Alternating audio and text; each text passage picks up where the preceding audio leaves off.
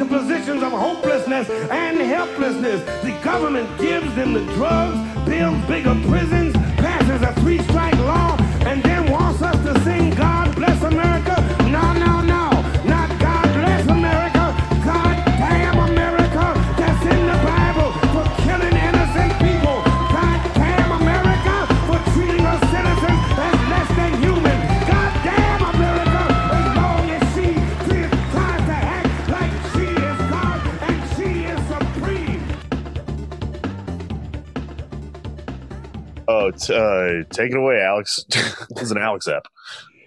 Hello, everybody. Welcome back to Pod Damn America, the goth socialist podcast for the stupid children. It's a science episode today. Hello, I'm your host, Alex Patak. I'm here with my merry band of men, Jake Flores. Yeah, yo ho ho. I'm sea shanty pilled now. And Anders Lee. Anders Lee, the science guy here. Ooh, this is an exciting new direction for you. Yeah, this Science rules. Science rules. That's right. This is like a kind of like a speculative one we're about to I have do. a robot voice pedal. Science. No. It didn't come That was across. just you. Didn't work. Science guy. That was a good theme song. Science. Damn it, it's not working. Oh. Science rules. That is pretty good. I didn't know if you were just setting up an impression you've been working on. Although, as I learned, Bill Nye, like our guest, is actually not. He's a polymath. He's not really a scientist. He's not a science guy. But but it's very true on the numbers that he is a science guy. That doesn't mean you're a scientist. Sure. Into science and into the world and into all sorts of things, economics, the novel, etc., without being officially a certified doctor in it. Wait, if you like so Breaking Bad, you're a science guy. He's a science guy the way like Velveeta cheese is a cheese product. Well, it's not. He's skirting the definition. I don't know. I think he is a quintessential science guy, which is just someone who's enthusiastic about science and loves it. But that doesn't make him a trained scientist necessarily. You could be a science guy without being a scientist, is what I'm saying. Well, he's definitely a guy. We don't know that, actually. I probably shouldn't gender him at this point. I just said Bill Nye? Yeah. He was on TV screaming it to the world. That was in the 90s, though. Things have changed. Bill Nye is questioned. Bill Nye, in many ways, was kind of the David Bowie of the 90s. Pronouns. That's right. That's right. Well, this is an important segue because we have on a different science guy today. Yes, we have. He's also a science guy. You may have heard of this next guest. He's a science guy. We have Kim Stanley Robinson from Books. How many of y'all like Books? Huge fan, not typically of. I like Books so much that I've actually read all 3 volumes of Remembrance of Things Past by Proust. Yeah, dude. Which is in the world of this interview, that's something I have done. In reality, it's actually not true, and it's my girlfriend's book. Oh my god! You'll see in the interview, the science guy who we're interviewing points. He's able to recognize from Zoom, and like I'm 6 feet away from them, the volume of the 3 books that make up Remembrance of Things Past by Proust.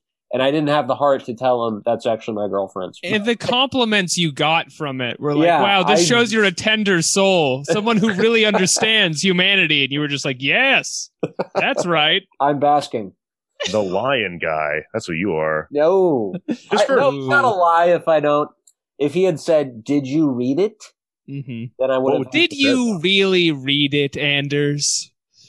I've not read it. I've heard people talk about it though. So Lion Anders Lee at it again. I'm one of the World of Lies. I want to be one of these people who just reads the literary criticism without reading the actual book, and then gets to mouth off about it at coffee shops and whatnot. Wow, how joyless! That sounds fucked up. New guy just dropped. Before we swing into the show, just for the sake of podcasting it, maybe let's explain exactly who Kim Stanley Robinson is for anyone unfamiliar. He's not a science guy necessarily. He's a science fiction guy. I mean, he's a science guy, but science fiction author who is a leftist from the original batch. Like, if we're talking in Gremlins terms here, we're the second movie.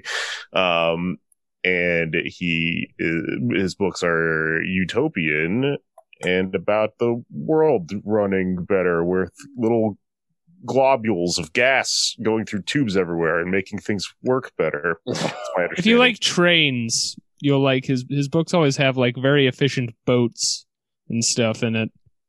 Yeah. So I feel like that's got to be enough for half of you fucking monsters. Okay. That was my for the uninitiated asterisk. Right. It was good. I appreciate it. Oh, fuck, I forgot to ask him about Oz. That'll be our hook to get him back for the long Wizard of Oz discussion. I forgot I was going to ask a really annoying question about the Baby Yoda show. I just wanted to know what he thought of it, whether it was like cool or not. He has thoughts on everything. He's a great guest, but it's tough because you have to pick and choose what you ask him. You have to pick and choose. Did I fan out too much? Was that cool? Did I play it cool? No, you were too quiet. I was like, Alex, this is your moment. You get to interview your hero. We're on Zoom. I don't want to cut you guys off. Well, I felt bad. I hogged up Kim Stan. You hogged all the Kim, but you know what? We all got a good handful of the science guy, and yes. I think you're all going to enjoy the interview. It's really, really special stuff. We are here with the notorious Kim Stanley Robinson of space. Stan, welcome to the show. Thanks, Alex. Good to be with you. Very exciting to have you here. I've read a bunch of your books. You've written several amazing books about the end of capitalism and the future of humanity. And today I want to focus our conversation on your most recent one, Ministry for the Future, because it's a very good book. It's a book about solving climate change. And people don't talk enough about climate change. So I decided to do all the talking for them here on my Goth Radio program.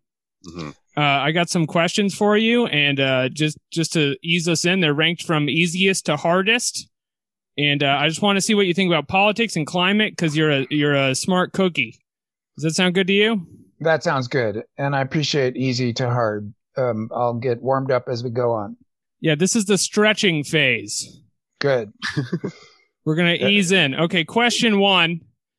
In Ministry for the Future, I just plowed through it this week. I noticed one of the lead scientists behind the glacier pumping project is named Peter Griffin, and he falls in a ravine and dies. Yeah. Is this a specific reference to the Family Guy character? No, I have no idea. I don't know anything about Family Guy. Is there a Pete Griffin there? Yes, have you seen The Simpsons? I have seen The Simpsons. They basically took The Simpsons and whitewashed them. They made them white, The Simpsons. And wow. Peter Griffin is basically a ripoff of Homer Simpson. Wow. So it's in many ways sort of the stereotype of the ugly American, someone who lives by their whims and just is very impulsive and consumes a lot. Also, I might add about Peter Griffin is that the show Family Guy is sort of the deep impact to the Armageddon of The Simpsons, in that it is equally very popular. So for something to be in the cultural imagination that that out there or whatever at that degree, it's very funny, I guess, for us. For us millennials to be reading. And then the character's named Peter Griffin. Well, I love The Simpsons, and I don't know anything about Family Guy, which I mean, that's one of many ways to date me. But I think Homer and the rest of the Simpson clan They really stood for something. They're a classic American family. And Homer's a great character. I love him dearly. I would not have named a character Homer Simpson and then just killed him off by accident. But one of my favorite glaciologist friends is named Pete, and he will recognize this little tribute. I'm thinking back to what I think Griffin is just a coincidence or an accident. I needed a name, and there's a lot of names. But the truth is that when I was last in Antarctica, and I mean to say I've been there twice, and I loved it. It was thrilling and easy travel to other planets. I want to go back if I can scam a way to do so. But the last time I was down there was as a roving reporter. I was in McMurdo, which is the American base down there. And in the summer times is a little town, like a weird Alaska mining town of a couple thousand people almost. In Antarctica? In Antarctica, yeah, on Ross Island. Yeah, they fly into it. They put an icebreaker into it once a year to drop in a bunch of supplies. And they coordinate all the scientists, and they have a big heliport and use even old Vietnam helicopters, which is very scary, to helicopter you all around and get you out into the countryside to do your science. I love McMurdo, and the people who live and work there, they love it too. And it's only open 6 or 8 months a year, so they've got a very peculiar existence. So the last time I was down there, one of the old ice heads who had spent his entire scientific career down there, a glaciologist, I believe, he took a shortcut in his snowmobile, which he shouldn't have done, and dropped into a crevasse and was killed. And so everybody was shocked. And it seemed to me to be something to put into Ministry for the Future, just to show that even if you try to imagine a good world happening, shit is still going to bite you, and death is still going to happen. So it was very deliberate to keep reminding people in this novel, oh my gosh, we're solving climate change. Happy, Stan, such an optimist, which is code for what an idiot. Optimist in our culture. I can relate. Yeah. Yeah. Oh man, it happens.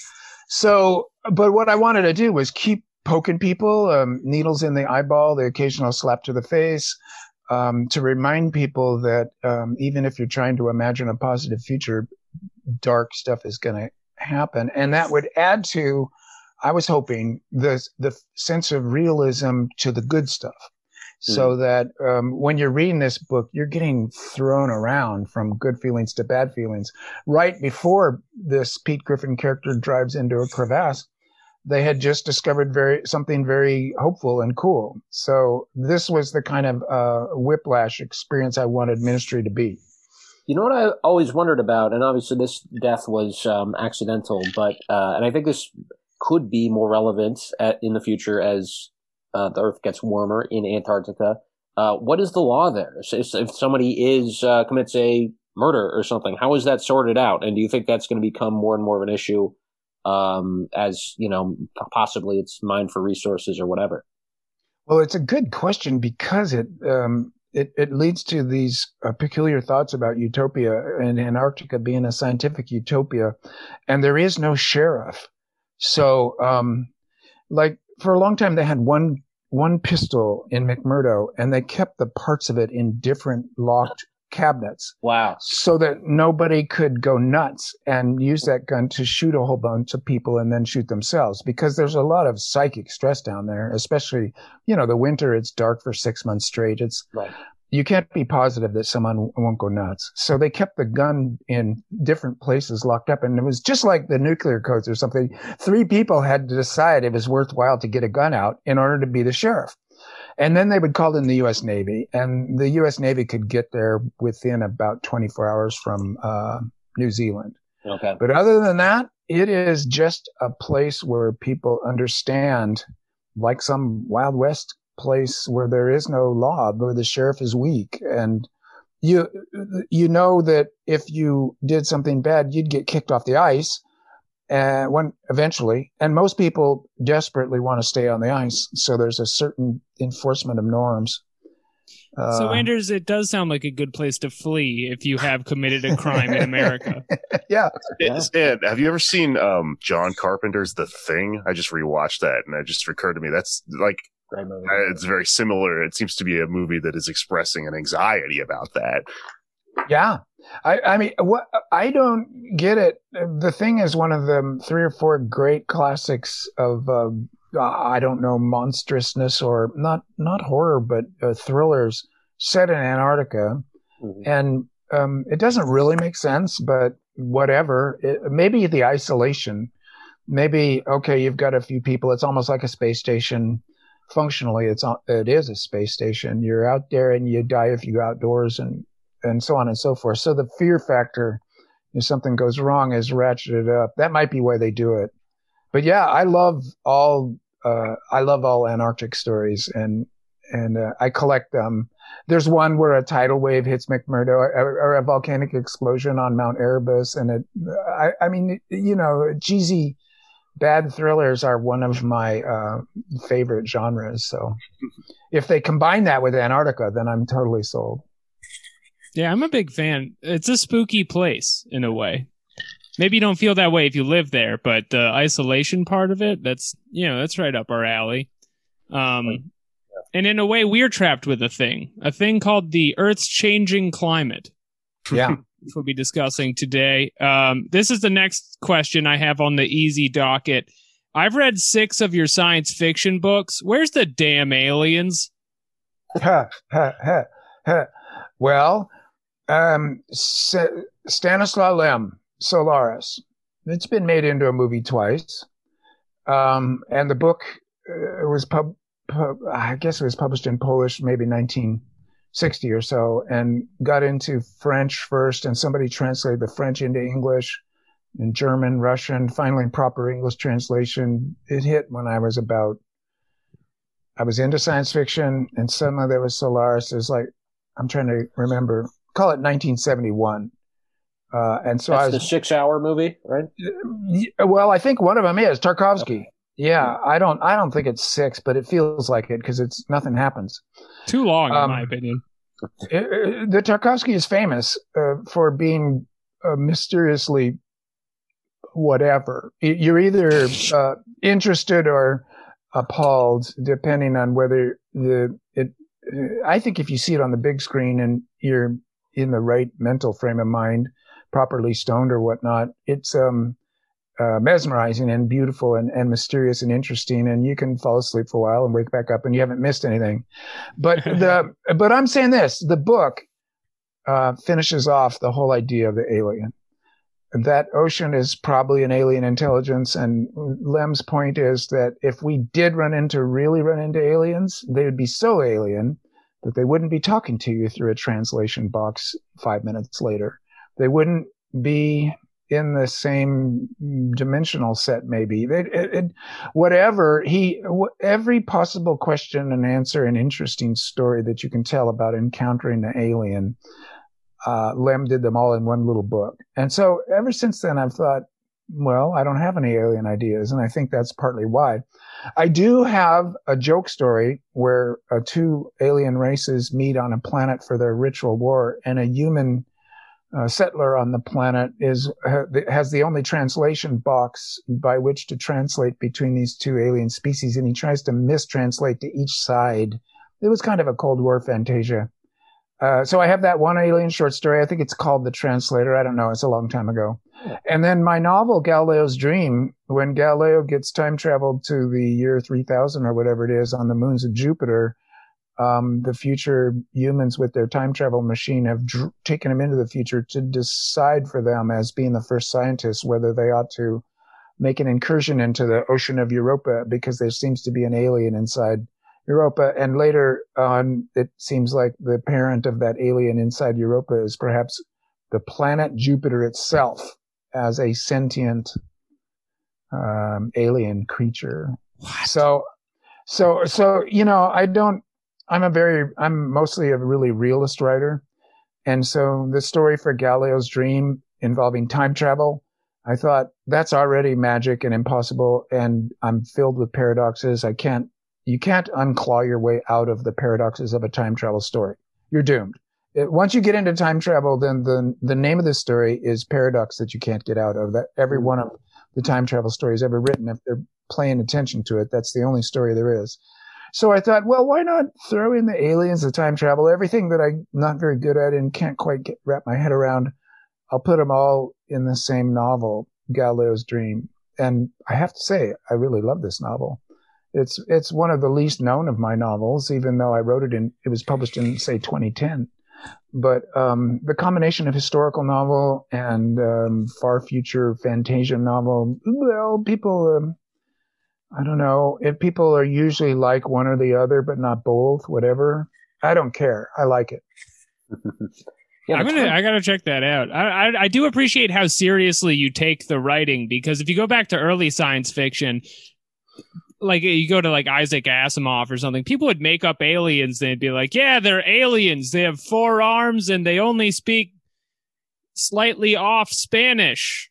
Yes. They're like you or I, and their money is chips or whatever. And that's like a book, and you just have to believe that for 300 pages. Yeah. Right. Yeah. I know what you're talking about. Yeah. And all I can say is, as a patriot of science fiction, that they were doing something there that was like a game where the realism of real aliens was not on the table, but it was more of a metaphor or symbol. And so every alien is standing for the other. And so we're on a planet, we're stuck inside our heads. Even your twin brother would be a radical other that you don't fully understand. We're just trapped in ourselves. And so everybody else is another with a big O, incomprehensible to you, and a deep mystery. So early science fiction, they put it into a bug-eyed monster that's green and has 4 arms, but oh my God, they know how to love, and etc. So it's pretty transparent, the symbolic game's going on, and I would say that does not disqualify them from saying something interesting and telling a good story. There are a lot of great stories. In fact, one of them, what's it called? It's by a guy named Stanley Weinbaum. He died young. It's called maybe A Martian, some simple title, A Martian Odyssey.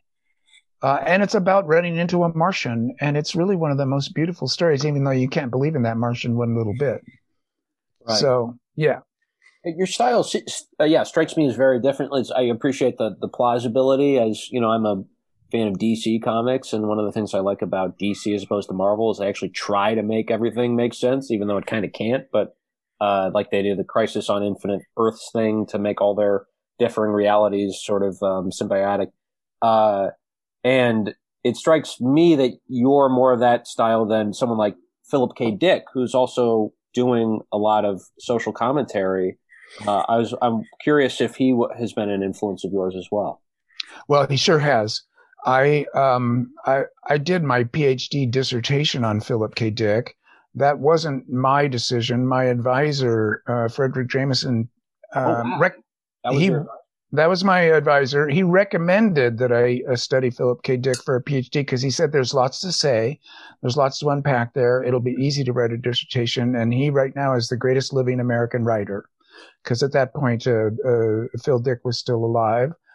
He died about 6 months before I finished my dissertation, and I would have sent it to him, although he would have just laughed at it probably. But he probably would have been pleased because he had a kind of gut-wrenching, tough, paraliterary pop lit career where he was getting paid $1,500 for these novels and writing sometimes like 5 novels a year, just spinning like a rat in a wheel to try to make enough money to get by. And he was a great novelist, but because of these conditions of professional existence for him, really slipshod. A lot of times taking amphetamines and writing a novel in 2 weeks. I mean, there's going to be holes in that novel, but it's filled with great ideas. And Man in the High Castle is beautifully written. You can pick about 5 or 10 Philip Dick novels that are solidly written and truly mind-boggling, and he's very funny. So I love him, and he's a California writer, and he's very much of an anti-capitalist. So, and formally, in terms of how to construct a novel so that you have these characters that are seem kind of three-dimensional and real and outside of the control of the novelist, he is really good at that, despite his obvious obsessions. So yeah, I love them or not. Although hilariously, and I got to continue this because Anders, for your audience, I can explain that we're talking on Zoom just to make it more fun for us. And right behind Anders' left ear is my other graduate work specialty, Marcel Proust's Remembrance of Things Past, in a beautiful box set. Wow. You've been eating your carrots. Oh, well, no, that far. That box set, especially when you're the main person on the screen, is unmistakable. And I definitely know my Marcel Proust, whom I also love. And indeed, when you would finish one volume of Marcel Proust, which is like eating pound cake or something, and it was 7 volumes originally, not the 3 that you have behind your ear, although I have that too. But in any case, I'd finish one volume of Proust and it was just like, oh God. And I'd read 3 or 4 Philip K. Dicks just to enjoy life, or Jack Vance. And then I'd go back diving into Proust, who he is a great novelist. So these were 2 great novelists and they couldn't be more different, but it shows you how the novel has got this fantastic variety of possibilities. So you can take amphetamines and write one in 2 weeks and it can be a great novel. Or you can put yourself in a cork-lined room and spend the last 25 years of your life doing nothing but writing about your first 25 years. And that too can be a great novel. And, you know, I just love the variety and the power of the novel as a form. Yeah, you can do anything. I want to talk about something I've heard you mention, which is that the novel, being that they're generally about these interpersonal relationships between people, it's kind of a bourgeois form. And what you're doing with science fiction is a little bit counter to that, in that it's this like huge world building thing. I've been thinking about that a little bit. I've been reading like Gabriel Garcia Marquez, which is not science fiction, but it is like 100 years long, you know, every book or whatever. It's a bird's eye view picture of the thing or whatever. Do you find the form of writing even like science fiction novels limiting to what you want to talk about, or is that specific genre really where you're able to express anti-capitalism and you know these utopian ideas and stuff like that? Have you ever tried to write anything else? You ever thought about making a video game? No video games. I'm not fast enough. I watch my sons play them and they're more your age. And so that's one of those things where I try to play the games I can understand what we're even trying to do. Basically skiing downhill or maybe Portal. But in terms of novels, yeah. Sorry, I think I might have gone out of. I didn't ask about a video. I didn't mean to bother you with a video game question. I must have flipped out or something. I don't know. I kind of derailed it. I'm sorry. Don't worry about video games. Okay, no, but I'm gonna talk to all 3 of you. It's like a juggling act, and it's fine by me. But to go back to science fiction has been a huge gift, and I define myself as a science fiction writer. But it has some limitations, but the opportunities it gives you are bigger than the limitations. And like the bourgeois novel, and well, Proust's novel is probably maybe the greatest novel ever written, but also definitely a high point in the bourgeois novel. About domestic life, about the interiority of a single subject, what is that person thinking? What's it like to be a middle class person in the world? And so it's you, your immediate friends and loved ones and enemies, and then your society and how things might change. Well, that's a model. That's one form for the novel. And there is a crowd of people that thinks that's the only serious form for the novel. And those people I quite hate. For their limitations. And I love Garcia Marquez because he blew them up with 100 Years of Solitude. The idea that a novel needed to be about the interior life, dramatized scenes, show, don't tell, detailed explorations of stream of consciousness and all that. And then suddenly 100 Years of Solitude, it was translated in English around 1968 or 1970, same time as Solaris, and it was like a bomb going off in people's ideas of what the novel could be. Nothing was the same after 100 Years of Solitude. And that novel doesn't have a single dramatized scene in it. It's all told, not shown. There's no dialogue. There's famous lines that one remembers years later, but it's not part of a dialogue. And yet it's one of the greatest novels ever written. In fact, it sits right next to Proust in my estimation as he's certainly in the top handful of novels of all time. And you had to rethink everything at that point. And it was very useful for science fiction writers to say, hey, if Garcia Marquez is right, then we don't have to spend 50 pages inside the pondering of a guy who's going from his bed to his window to look down on the street, which is a great scene in Proust. But it's not the only way to go at it.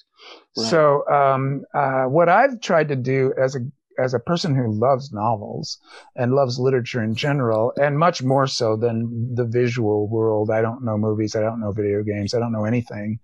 I only really know print media, I guess you'd call it. Or really literature is a better way to express it for me.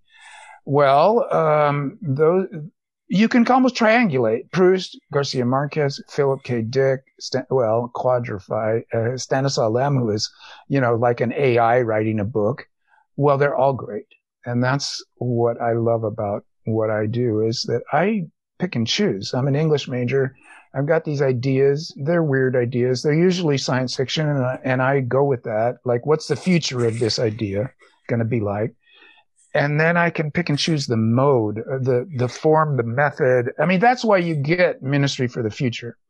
It's not that that's unprecedented because you got weird novel forms like Ministry for the Future in the tradition back there.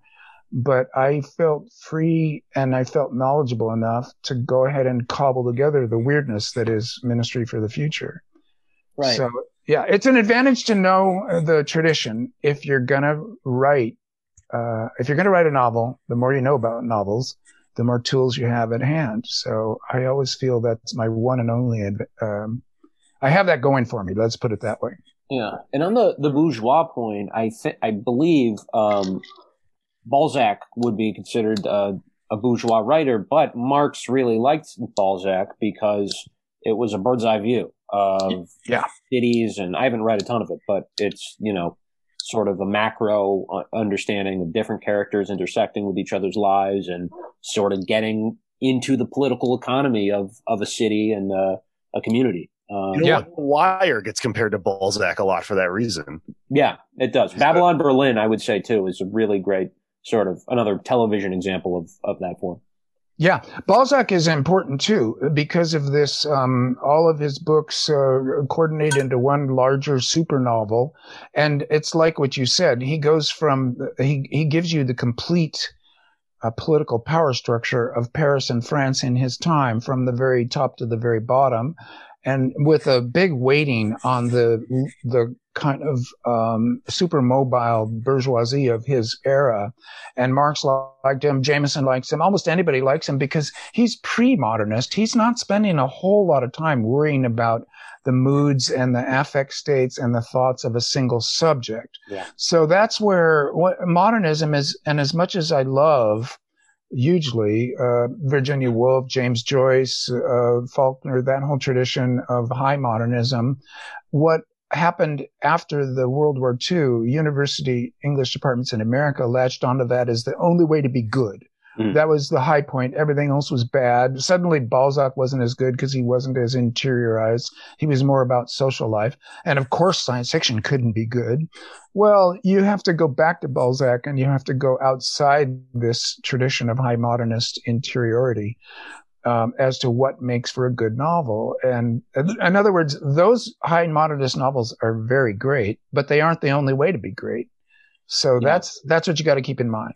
Yeah, that reminds me of something I heard when I was a teenager. I studied acting, and one of the teachers was talking about the post-war theater in America, and every play was our apartment and our problems. That was it. That was the extent of art, and that was the best vessel they thought for understanding the human condition, was just a bourgeois relationship. Just to add another point to this, that also reminds me of something I was thinking about, which is Frank Zappa kind of famously said, like, why does every song have to be about, like, falling in love? Every fucking song is, oh, baby, I love you. What about a song about an Eskimo drinking a piss snowball, Yeah. Got to watch out for that yellow snow. I didn't know that was about an Eskimo. Wow, okay. We always sing that song when we're snow camping. You got to watch out for that yellow snow. And It's a song that teaches a lesson. there's a great Zappa song that's at the end of my novel Aurora, and I was very sad. The audiobook reader of that novel, and she was fabulously good. She didn't know the Zappa song, so when she gets to "Let me take you to the beach," na na na na na na na na na na, and this is all a Zappa hilarity. Well, she had to make up some different tune, and I was very sad she didn't write me to ask for what tune the kid should be singing at the end of Aurora. I want to get back to your work here for a second. So, you've been writing books about the end of capitalism for a while, at least in the Mars trilogy, and then in this book. Now, I'm sure you've written a lot of books I haven't written, so I'm just playing in the dark here. Probably happens again, right? Yeah. And the way it ends does vary from story to story. And the Mars trilogy came out in the 90s. I was wondering if anything has changed in your politics since you started writing. Well, not very much. I am a hippie kid from the Vietnam era. I was radicalized at UC San Diego in the early 70s by my draft number, by Frederick Jameson, by my fellow students, by my cohort. It was a generational thing, and especially if you're on a college campus that had Herbert Marcuse and Angela Davis and Frederick Jameson all teaching you political science. Well, that was quite an education. And then I later ran into Gary Snyder, Buddhist hippie California poet, and the science fiction writers that I learned from included Ursula Le Guin. And in other words, there's a left tradition that was booming in the 1970s, although it was very clear as the 70s went on that something wasn't working. Things were curdling, going wrong, looking worse. And then suddenly Reagan got elected, and it was like walking into a door that was slamming in your face, and nobody expected it. Everybody thought there was a door there that we were squeaking through that would lead to some kind of new world. And then boom, the door slammed in our face and we were stuck with the 80s. Well, my politics didn't really change. And I guess what I would say is I've tried to become more flexible, less doctrinaire, less, interested in purity and more interested in getting things done. This is very common for aging leftists. You know, when you're young, you want to completely change the world, have a revolution, start over from scratch, blah, blah, blah. By the time you're old, you hope that the zoning codes will be greener and, you know, that you can get a proper pension, et cetera. It's a natural relaxing or getting hammered into more moderate positions, or even just a desire to get things done that will actually last through the generation, into the future. So that, you know, I think my generation actually accomplished an awful lot, and then famously did not accomplish an awful lot. And certainly capitalism roared back in the 1980s. So then it's kind of like at that point you're playing defense rather than offense. And you have to think hard about, well, what would work now to turn the tide, to hold on to what's good and to make more good. And so I guess what I'd say is I've tried to continue to educate myself into all of the possible ways to encourage left successes. And by left, I just mean people over profit, government over business, environmentalist, more justice, more sustainability in the biosphere term. And so that's why I just say leftism rather than anything more specific. Just that's a kind of an orientation of history that I want to push everything leftward. And I'm left-handed, so I kind of like the weirdness of that. It's very convenient for me. It's a very natural thing. More left. Well, that's what's so interesting about this book, right? Is that what you said about, when you get older, you look for more concrete changes over than a total like smash and redo the whole thing solution, young radicals gravitate to. But climate change is the most radical situation the world has ever faced, you know, at least in terms of human civilization. And so people do gravitate towards those things. And the reason this book stuck out to me so much is you go against that wholesale and then have 100 small fixes that do deliver the product at the end. I have some of them written down here, and I guess this is like minor spoilers for the book, but the book's not really about what happens as much as how, you know? Spoil away. I'm going to spoil it, and that does make me a bad person, and I'll live with that. But let's see what you got in the book. Okay, you have international glacier pumping efforts. They paint the sea yellow. They spray chemicals in the sky. The end of war due to untraceable universal drone warfare. That's like a pretty small part of the book for such a big thing. Half of the earth is returned to the animals. Listening to this and being pissed off at the spoilers because they were like, what was going to happen with the animals? Just throwing their book away. So they can maintain the ecology. And so I'm reading it, but in spite of all these massive like international projects that you can't, it's hard to imagine any of these happening right now. I know tons of people my age who would just take a paycheck just planting trees if that was the thing you could do. And the infrastructure isn't there. But the biggest selling point in your book, and this is what I want to talk about, I think comes across as the carbon coin, which is good. Flipping capitalism on its head. It's making money by getting rid of carbon instead of burning it. Yeah. So you essentially use capitalism to make communism. And I don't know anything about finance. Is that a thing that could happen? Well, yes. That's the short answer. And I must say, I didn't know anything about finance, and I was reading some criticism of my Mars novels, and this was 20 or 25 years ago when the Mars novels first came out. And it is such an interesting novel, big honking 2,000-page novel. Too bad Robinson doesn't know much, obviously. He doesn't know much about economics, and that pissed me off. And then I thought to myself, you know, I'm an English major, and the truth is I don't know much about economics. And so I was winging it in the Mars trilogy. And luckily I was relying on good sources, but I have spent the last 20 years reading economics and political economy, which isn't exactly the same thing, a little bit bigger and more philosophical and more political than economics proper. I mean, I had to learn that economics means analysis of capitalism. Political economy means alternative economic systems that have to be proposed speculatively. And that obviously what I do as a science fiction writer is more political economy than economics. And thank God for that.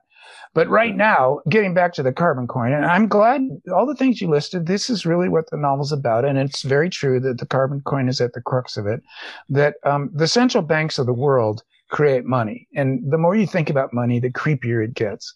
It's a system of social trust. If we all trust in money, then my numbers in my bank account make me able to walk down to the store and walk out of the store with a whole bunch of goods that will keep me alive and help my house and all that and feed me and so on and so forth. Some numbers change somewhere. But all I did was slip a plastic card into a slot and I walk out of the store with, let's put it, $300 worth of cool stuff. That just happened yesterday. Well, nice. Why should that work? Why does that work? Because everybody believes in it, like a consensual hallucination, like a Philip K. Dick scenario, in which everybody on this little asteroid, since they all believe that if you knock twice on the door before you go in, that you won't get zapped by a ray, they all knock twice on the door before they go inside. That's money. And so there's a lot of people who are thinking that if you lose trust in money, you get Germany 1927, where you've got wheelbarrows full of trillion mark bills made of paper in order to buy a pig that it will feed you for a week.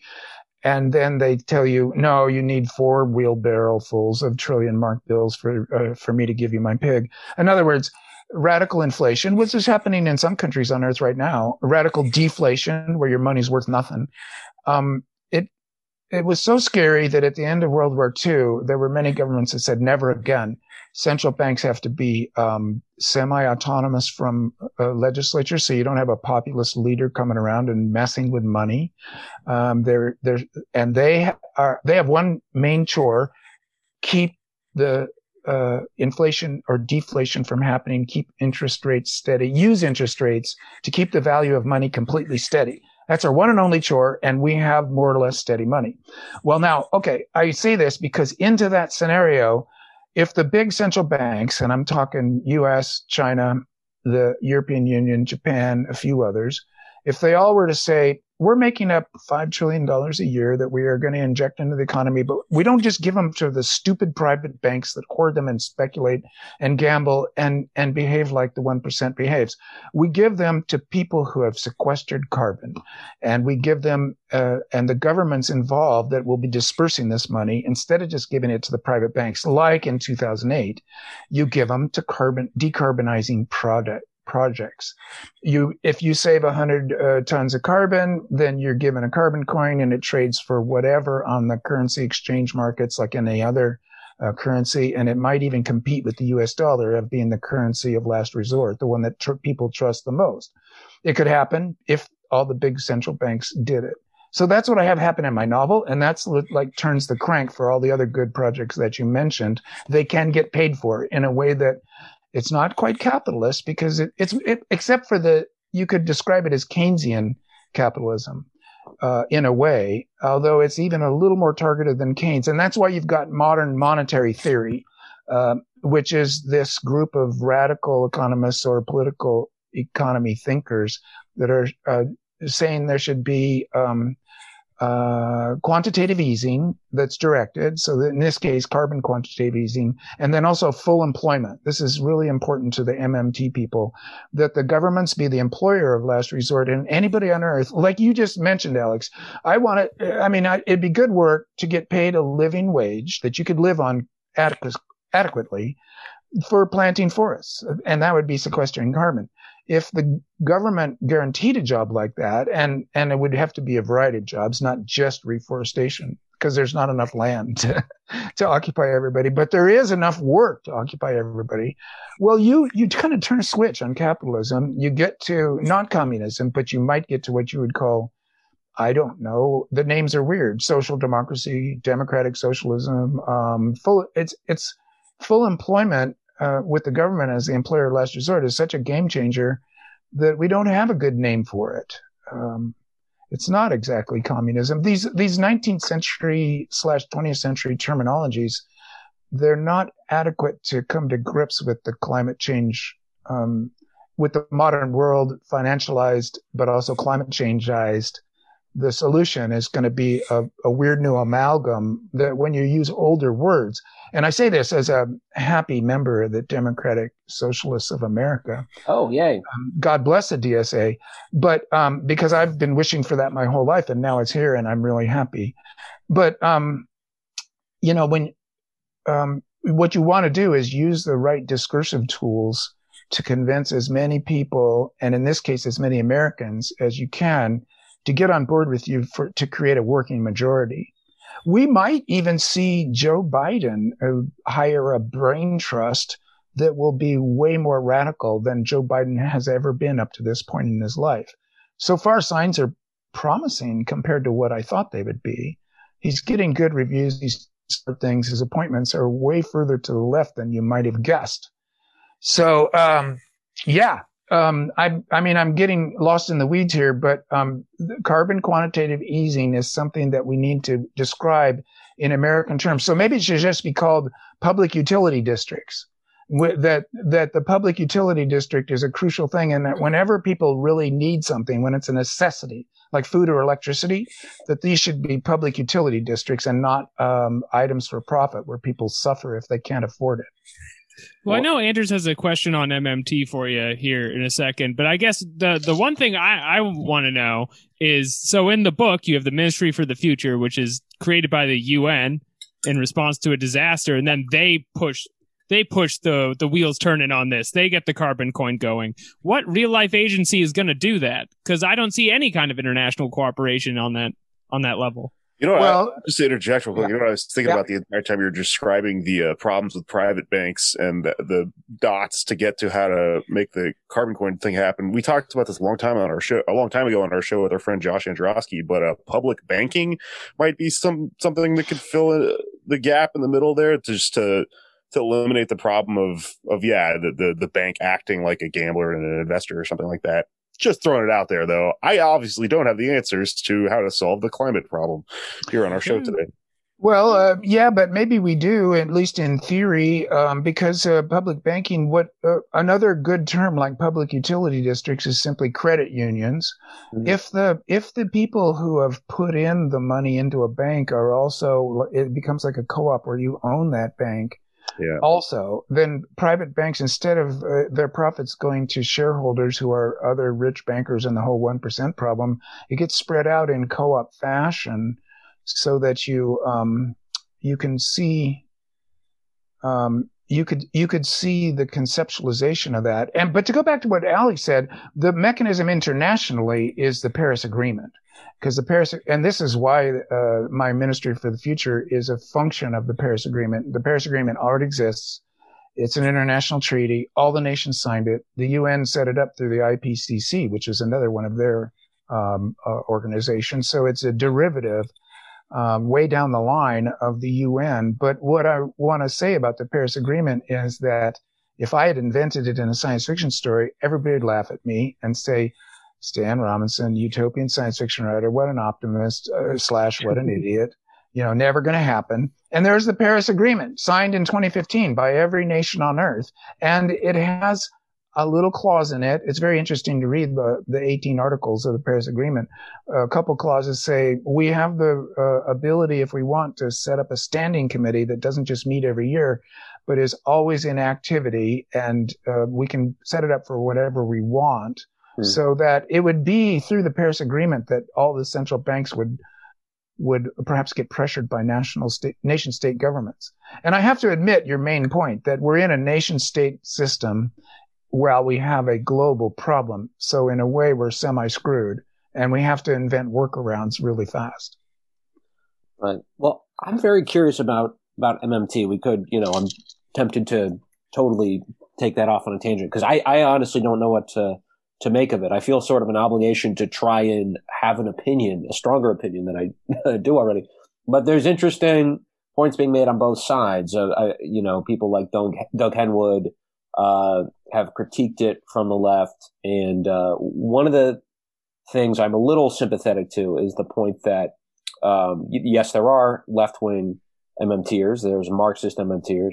But there's kind of a strain that is more liberal, and they're very opposed to the idea of taxation. I mean, I think they want to do it if there's inflation and they need to stave off that. But otherwise they are against, for instance, saying that, we need to cut defense spending. We need to raise taxes on the rich to pay for that.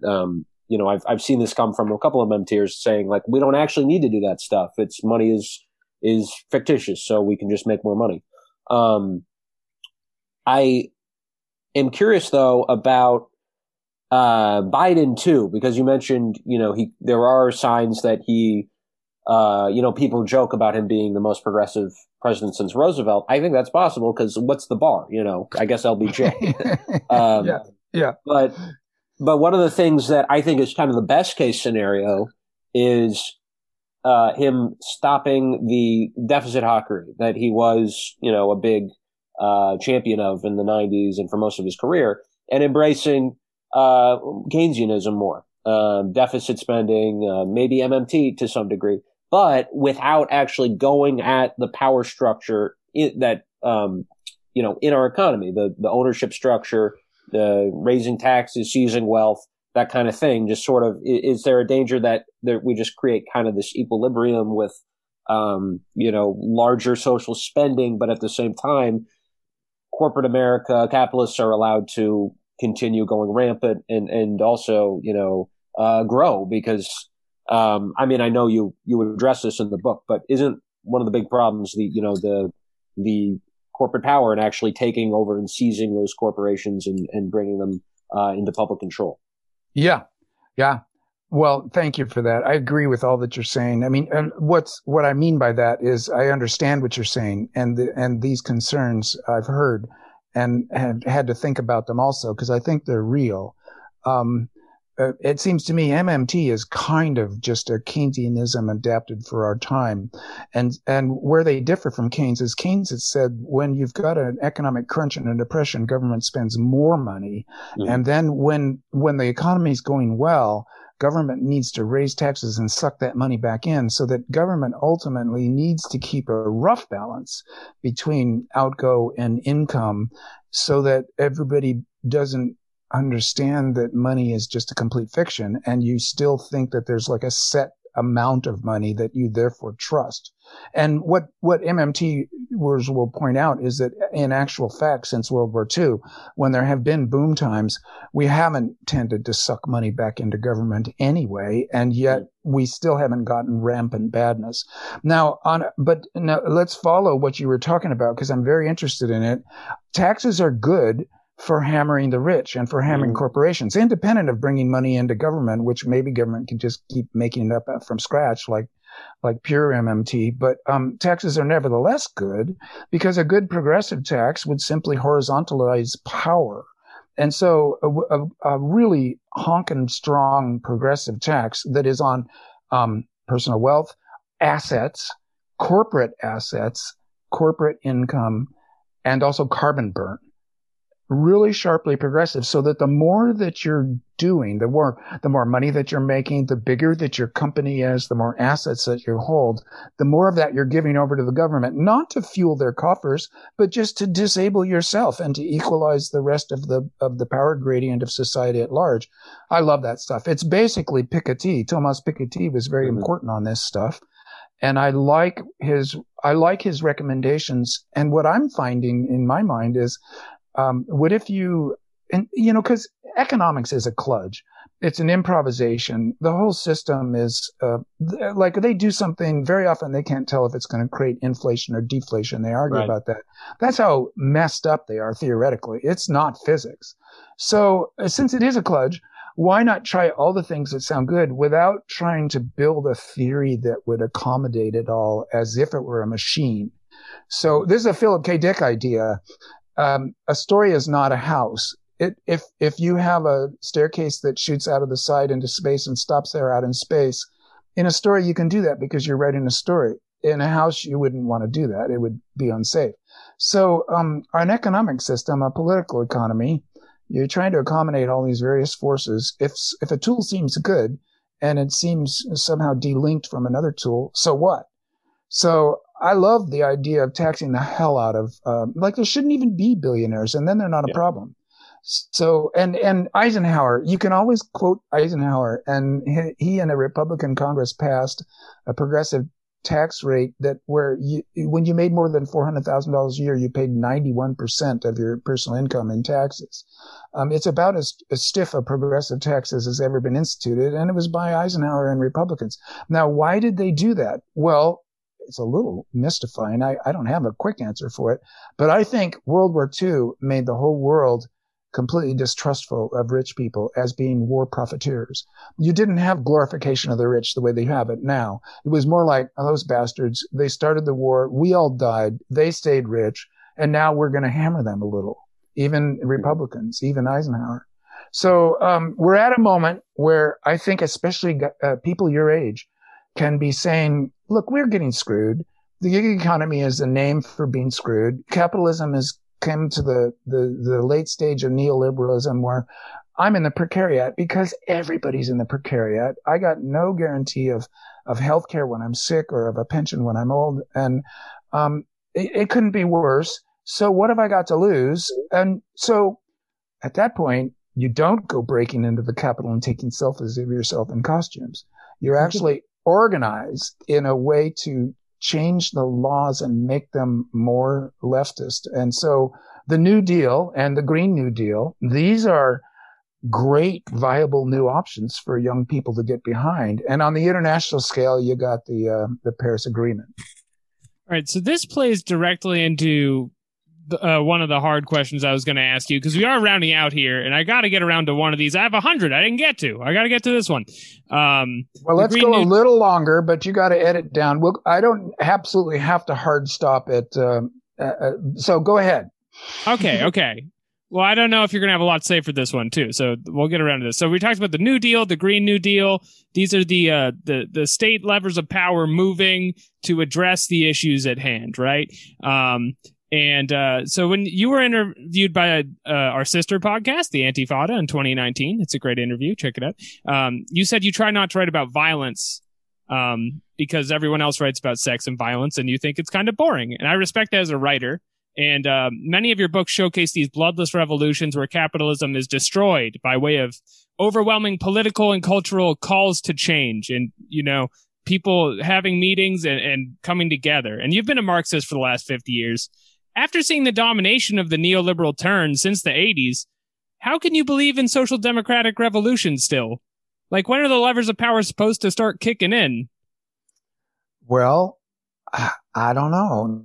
You did ask a hard one there. I'm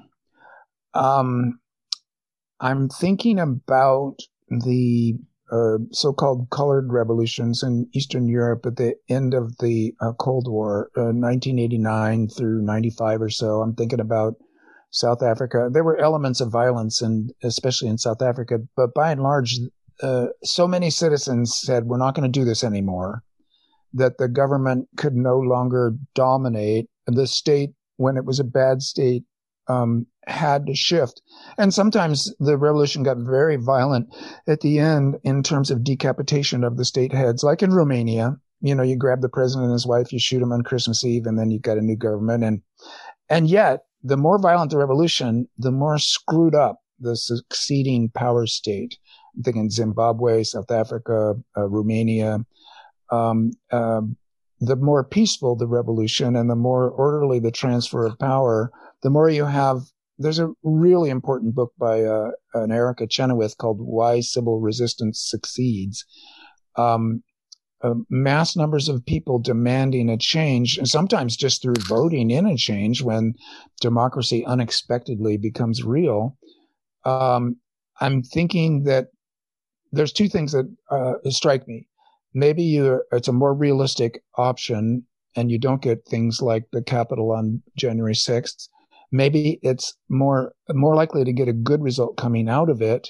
And for sure, by advocating nonviolent resistance, you stick to the nonviolent side of the ledger, and you're not advocating violence that you yourself would never do or want done to you. So you don't have that basic hypocrisy. Which I have to say in the 70s was very prevalent on college campuses. So that's why I do that. And it's more, the neoliberal turn was such a shocker, and the 80s were like shock.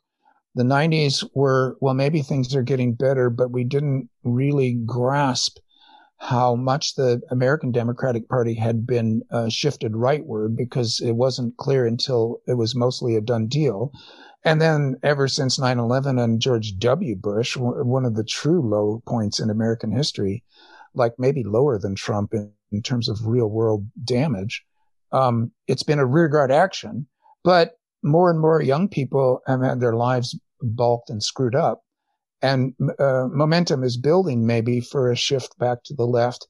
And there's now people doing theory, and I'm interested in it, saying, can you get the benefits of a revolution without the violence of a revolution by some kind of Aikido, legal, civil unrest, nonviolent resistance, general strike? If everybody didn't pay their mortgage and their student debt payments and their odious debt bills on the same 4th of July, the whole financial system collapses. And then after that, you have a majority of AOCs in Congress. And you see what I'm suggesting, that there's always, that one should always hope for a peaceful transition to a more just and sustainable world. And since it's probably true that the 1% and big power will never give up on power voluntarily, just from the goodness of their hearts or the rationality of their calculations, you might have to press a lot. So I don't know what that means. We're all in an experiment. We're running together. I think it works in the book. And it is certainly the way that I would like to see a revolution. I don't want to have to fight a cop to the death in the streets. I'll probably lose. So I guess there's two things that keep bringing me back to this. And one is a real world example. And then the other one is something you said in the book. And the real world example is the elections we just had in the West. And I know if this is an international project, this is a specific example, but we just had Bernie Sanders running on these social democratic reforms on a national level. And in the UK, you had Jeremy Corbyn. And these are two both extremely inoffensive gentlemen. I know they're demonized and played up in the media, but these are like nice old men, and people hate them. And I don't think that's anything they did so much as the corporate and private powers flexing their muscles and turning public will in their agenda. How do you contest with that? Because I feel like that's the voice missing in this book sometimes, is like the scary opposition. Well, I must say, in the book, I have the children of Kali breaking into their homes at night and killing them. And so there's a terrorist response to people that bad, who are deliberately flaunting the idea of change and basically like vampires living off of it. You put the stake through their heart. It's symbolic action, and actually that part of my book scares me completely. But let's go to Bernie, because that's what we all know best. I find the situation in Great Britain or the UK mysterious and hard to understand. I read the London Review of Books. It's the best review out there on earth today. And I only get more confused about England. But in America, I've watched it, and Bernie won. Bernie won by losing, by sticking to his principles. He dragged the whole a window of acceptable discourse way to the left. And so even though he got attacked individually and they were able to balk him from getting the actual running, it could even be said, I think somewhat accurately, that it's his program that Biden is attempting to enact now. And let's contrast him with a person who I've gotten quite fond of because he liked my book, Barack Obama. You could say that he lost by winning, and not that he isn't a good guy and a smart guy and obviously a great reader of science fiction. But the thing is, he was inexperienced. He became president when he was quite young, and he had only been a senator for 2 years. And all of his experiences as a community organizer in Chicago and his state senator in Illinois gave him the false impression that ordinary Americans were reasonable people and that they would accept him and that compromises could be made. And he became president, tried to compromise, and he didn't realize that the MMT possibilities. He played a super conservative game to get us out of 2008. So that was never let a crisis go to waste. That crisis kind of went to waste, 2008. Yeah. But then Bernie said, wait, this sucks. The Democratic Party has just become lightweight Republicans light, and the working people of America have no one to turn to. You could imagine a lot of working people who turned to Trump were turning to Bernie because they needed representation in Washington. And he stuck to his guns. He was consistent and intelligent. And every time you're watching Bernie, he's conducting himself. He's a weird old guy from Vermont or New Hampshire, wherever he's from, but he's compelling. He's intelligent. He makes sense, and he has a program that isn't corrupted by any other forces. And he pulled the whole Democratic Party leftward, such that Joe Biden, who has a checkered past, that we don't need to worry about anymore because he was beholden then, and now he's in a Democratic Party where the base of the Democratic Party, young base, is Bernie inflected.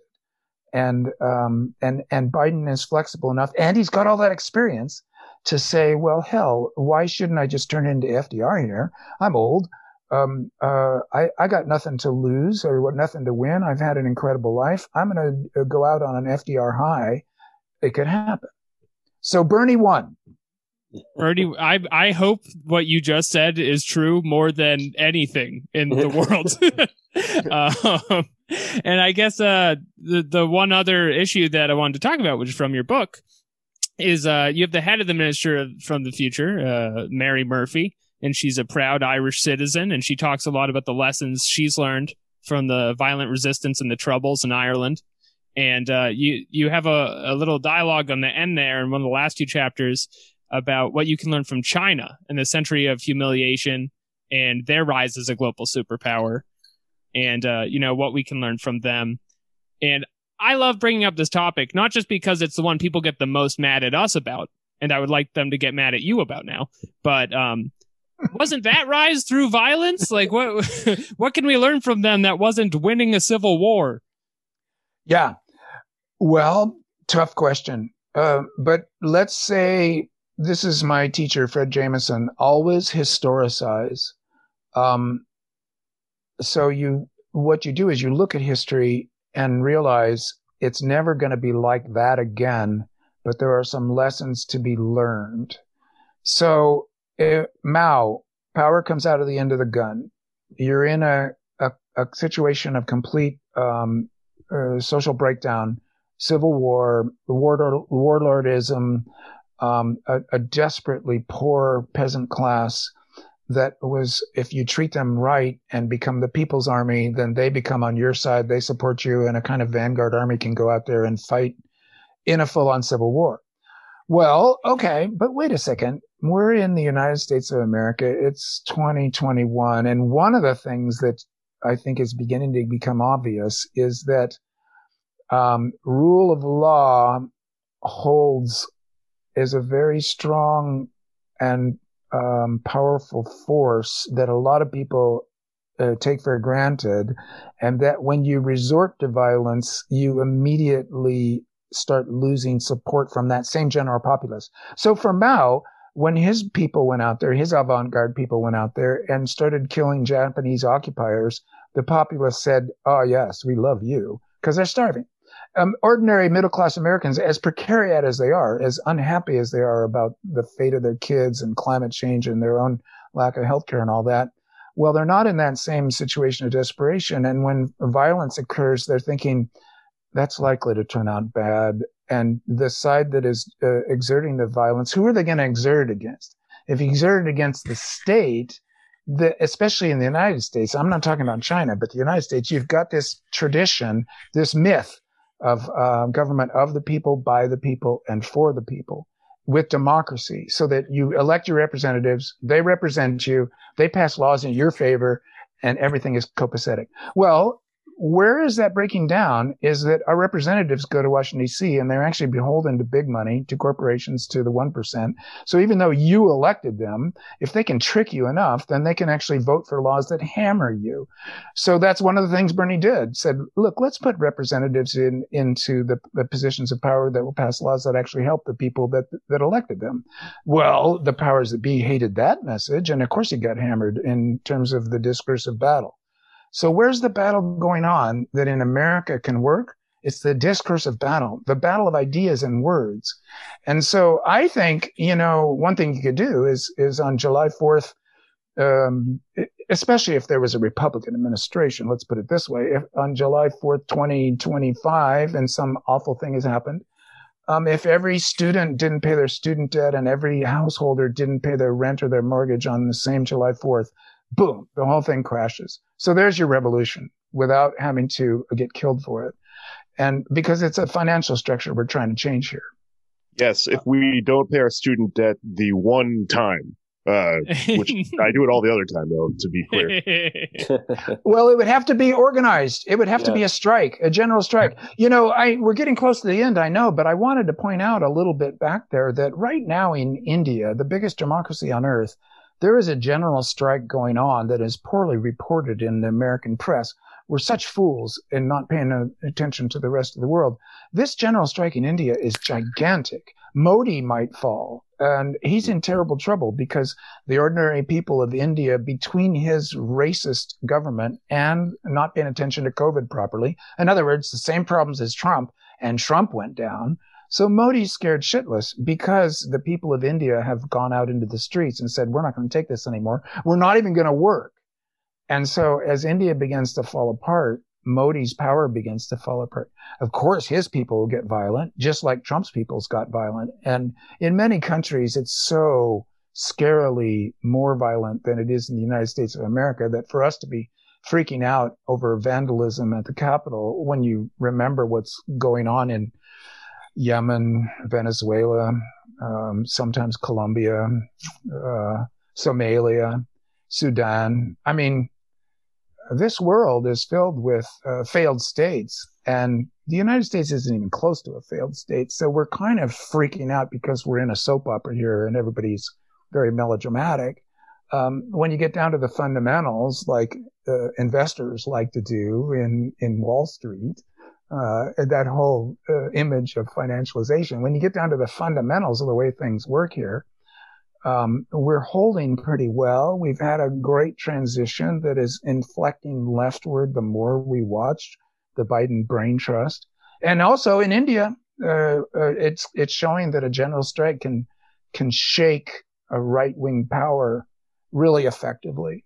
So there's no reason to make a choice. I guess the one thing to end on is you all at your age, you don't have to make a choice between violent revolt. We got to become the Weather Underground, and we're going to spend 40 years of our lives in prison if we don't actually get killed for it, or complicity and being part of the gig economy and being screwed the whole rest of your life. That either or is not the either or. That's a kind of a cartoon cliche that is a sort of a doomism. There are lots of powerful strategies in between that are available to you that range from the discursive battle and just changing minds one by one and getting a working majority in legislators to a full-on general strike that is nonviolent but powerful. So the tools are there, and I think things are going to happen. I mean, you guys are so much younger than me that when I think about when you're my age, you're going to be in a completely different world. It's going to run differently because this world is unsustainable.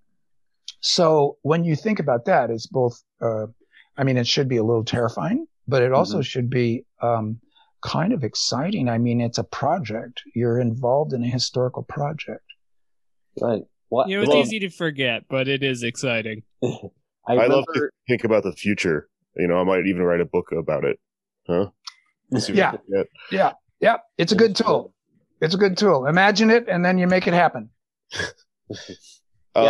I heard you recently talking about capitalism and how you made an interesting point that it wasn't planned. It happened. It was a series of reactions, and the system changed over time. And I think we're going to get a new system sooner or later, and the ingredients are here. There's good ingredients and bad ingredients. And I think what we have to do now is focus on the good ones and build them as much as we can, and try to think through things without totally being determinist, and use collective action. And I think that's really the key. And whatever tactic you're using, it has to be done collectively, because our power is in numbers, and that's our potential power is in numbers. It's we don't even have the numbers we have yet, but that's how we're going to get whatever we get is through cooperative action. Yeah.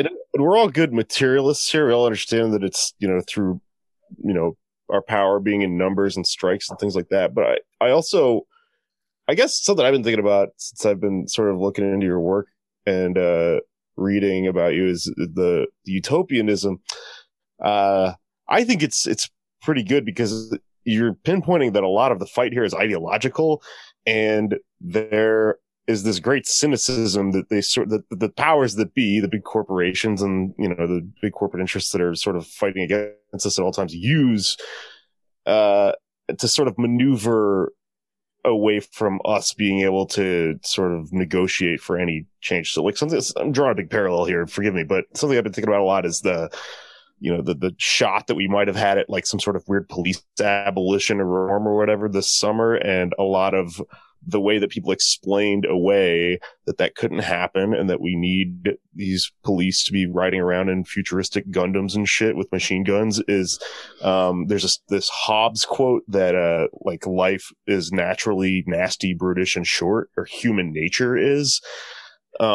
And I don't think that's true. I'm a annoying person who does not think that's true and thinks that, we could live without a police state and also crazy things. And I noticed that is something kind of inherent to writing utopian science fiction, is that you don't fall into the pitfalls that people fall into where they go, no, everything is terrible all the time, because they use that fear to stop us from organizing any of this stuff and go, don't go for Bernie, that's crazy, better things can't happen. So I admire that as part of the fight is idealistic, good ideas. Yeah. One of the things that occurs to me when you said that is that somebody has been describing my ministry for the future not as a utopian novel, but as an anti-dystopian novel. And that struck me very strongly, that you've got to be opposed to dystopia because that leads to defeatism. And that you were talking about, if you give up in advance because people are always rotten, then good things won't happen because you don't believe in their possibility in the first place. And there's the ideological battle. So you got to be anti-dystopian. You got to be anti-utopian. And anti-dystopian is a better way to say it. And then for me, to try to wrap it all up, I like to be encouraging to everyone on the left. And many people will say, well, you're just barely left of, Bill and Hillary Clinton. You can get attacked. No matter what you say, you can get attacked for being not the right kind of leftist. Yeah. I like to put it out on a time horizon, a science fiction story that goes out hundreds of years in the future and go out to the far end of it and say, there's going to be a post-capitalist system out there. Let's not name it yet. But then in the near future, like what do we advocate for right now? It's really a version of Keynesianism. You go anti-austerity immediately, like start helping people, then Keynesianism as a way to pay for that, then maybe MMT, then social democracies like Finland and Norway. Social democracy is a version of capitalism with a big social safety net and heavy progressive taxes. Then maybe democratic socialism as the next step, where you acknowledge that everything that people really need should be a public utility district. And so the basics of socialism, that the means of production, and I think a better phrase than that is the necessities of life are a commons that everybody has a right to and doesn't have to pay for or get exploited for. And that would include their own labor. And at that point, when you get past democratic socialism, then you could call it communism, but that's kind of an old 19th century and scary term for Americans. So I just call it post-capitalism. I call it X. Or even, let's not forget anarchism. You get out there far enough and there's a total horizontalization of power. Everybody on the planet has an equal amount of political power and an equal amount of wealth. This is what I take it anarchism is all about. And I've written introductions to anarchist collections, and a lot of people interpret my Mars books as being pro-anarchist, which amazes me, but I'm pleased too. What I'm saying is that wherever you are on the left, you can place them on a timeline forward through the centuries and say, my favorite will be in charge in 400 years. Your favorite is maybe a necessary step that's 200 years out. Don't start fighting over that stepwise ladder to a better political order. The narcissism of small differences, it's called, where people who are real close to each other and understand each other, they kill each other in arguments because they understand each other. Mm-hmm. And then there's the right just laughing at us and kicking our ass. Right. So I would say solidarity with everybody on the left. Yeah. And I think right now, what we want to do with just the Green New Deal is just necessary. That's what we have to do it's survivalist, if you will. It's like the bare minimum to eke it out for our children. For the next step. Yeah. Yep. We want to get to X. Yes. We want to have X. Yes. And there's no reason to define it because in 500 years, they're going to laugh at our petty arguments over, theory, because they're going to have their own material conditions that will mean that we're just historical. So we don't need to get hung up on the details of X. Just fight the good fight essentially for people over profit, all these slogans are good ones, for the commons over enclosure, and really for justice over injustice. That's kind of basic since America. It's been so stripped bare, the systemic racism in American history and in the current situation. The George Floyd murder, the Black Lives Matter demonstrations of this last summer. These were important. I think that they were huge moments in American history where maybe we're going to finally take the next step out of the Civil War. I mean, I think big things are changing because of your generation saying, look, we're not going to take it anymore. And you know what? When I was a kid, we stopped the Vietnam War. It was ugly, but it was a stupid imperialist war. And we were on the line in that we were going to be the people getting killed. That was what made us so effective, was that the draft meant that your own life was on the line, and everybody is deeply radicalized when their life's on the line. So we did that. It was only one step along the way, and obviously a lot of stuff was left undone. But now you've got your moment for your step. And yeah, it could be good. Yeah, I'm pumped. Let's call it there. Kim Stanley Robinson, thank you for coming on. Everyone should for sure get this book because I've read a bunch of these and this one might be one of my favorites. Well, thank you. Thank you guys. Much appreciated it. Yeah, we'd love to have you back on sometime. My pleasure. I'm always up for it. It's a great to have a discussion with fellow leftists of a younger generation. So kick some ass out there. And thank you for this opportunity. Thank you. Thanks so much for coming on. You're a personal hero of mine. All right. Play the song. Dreamed I was an Eskimo.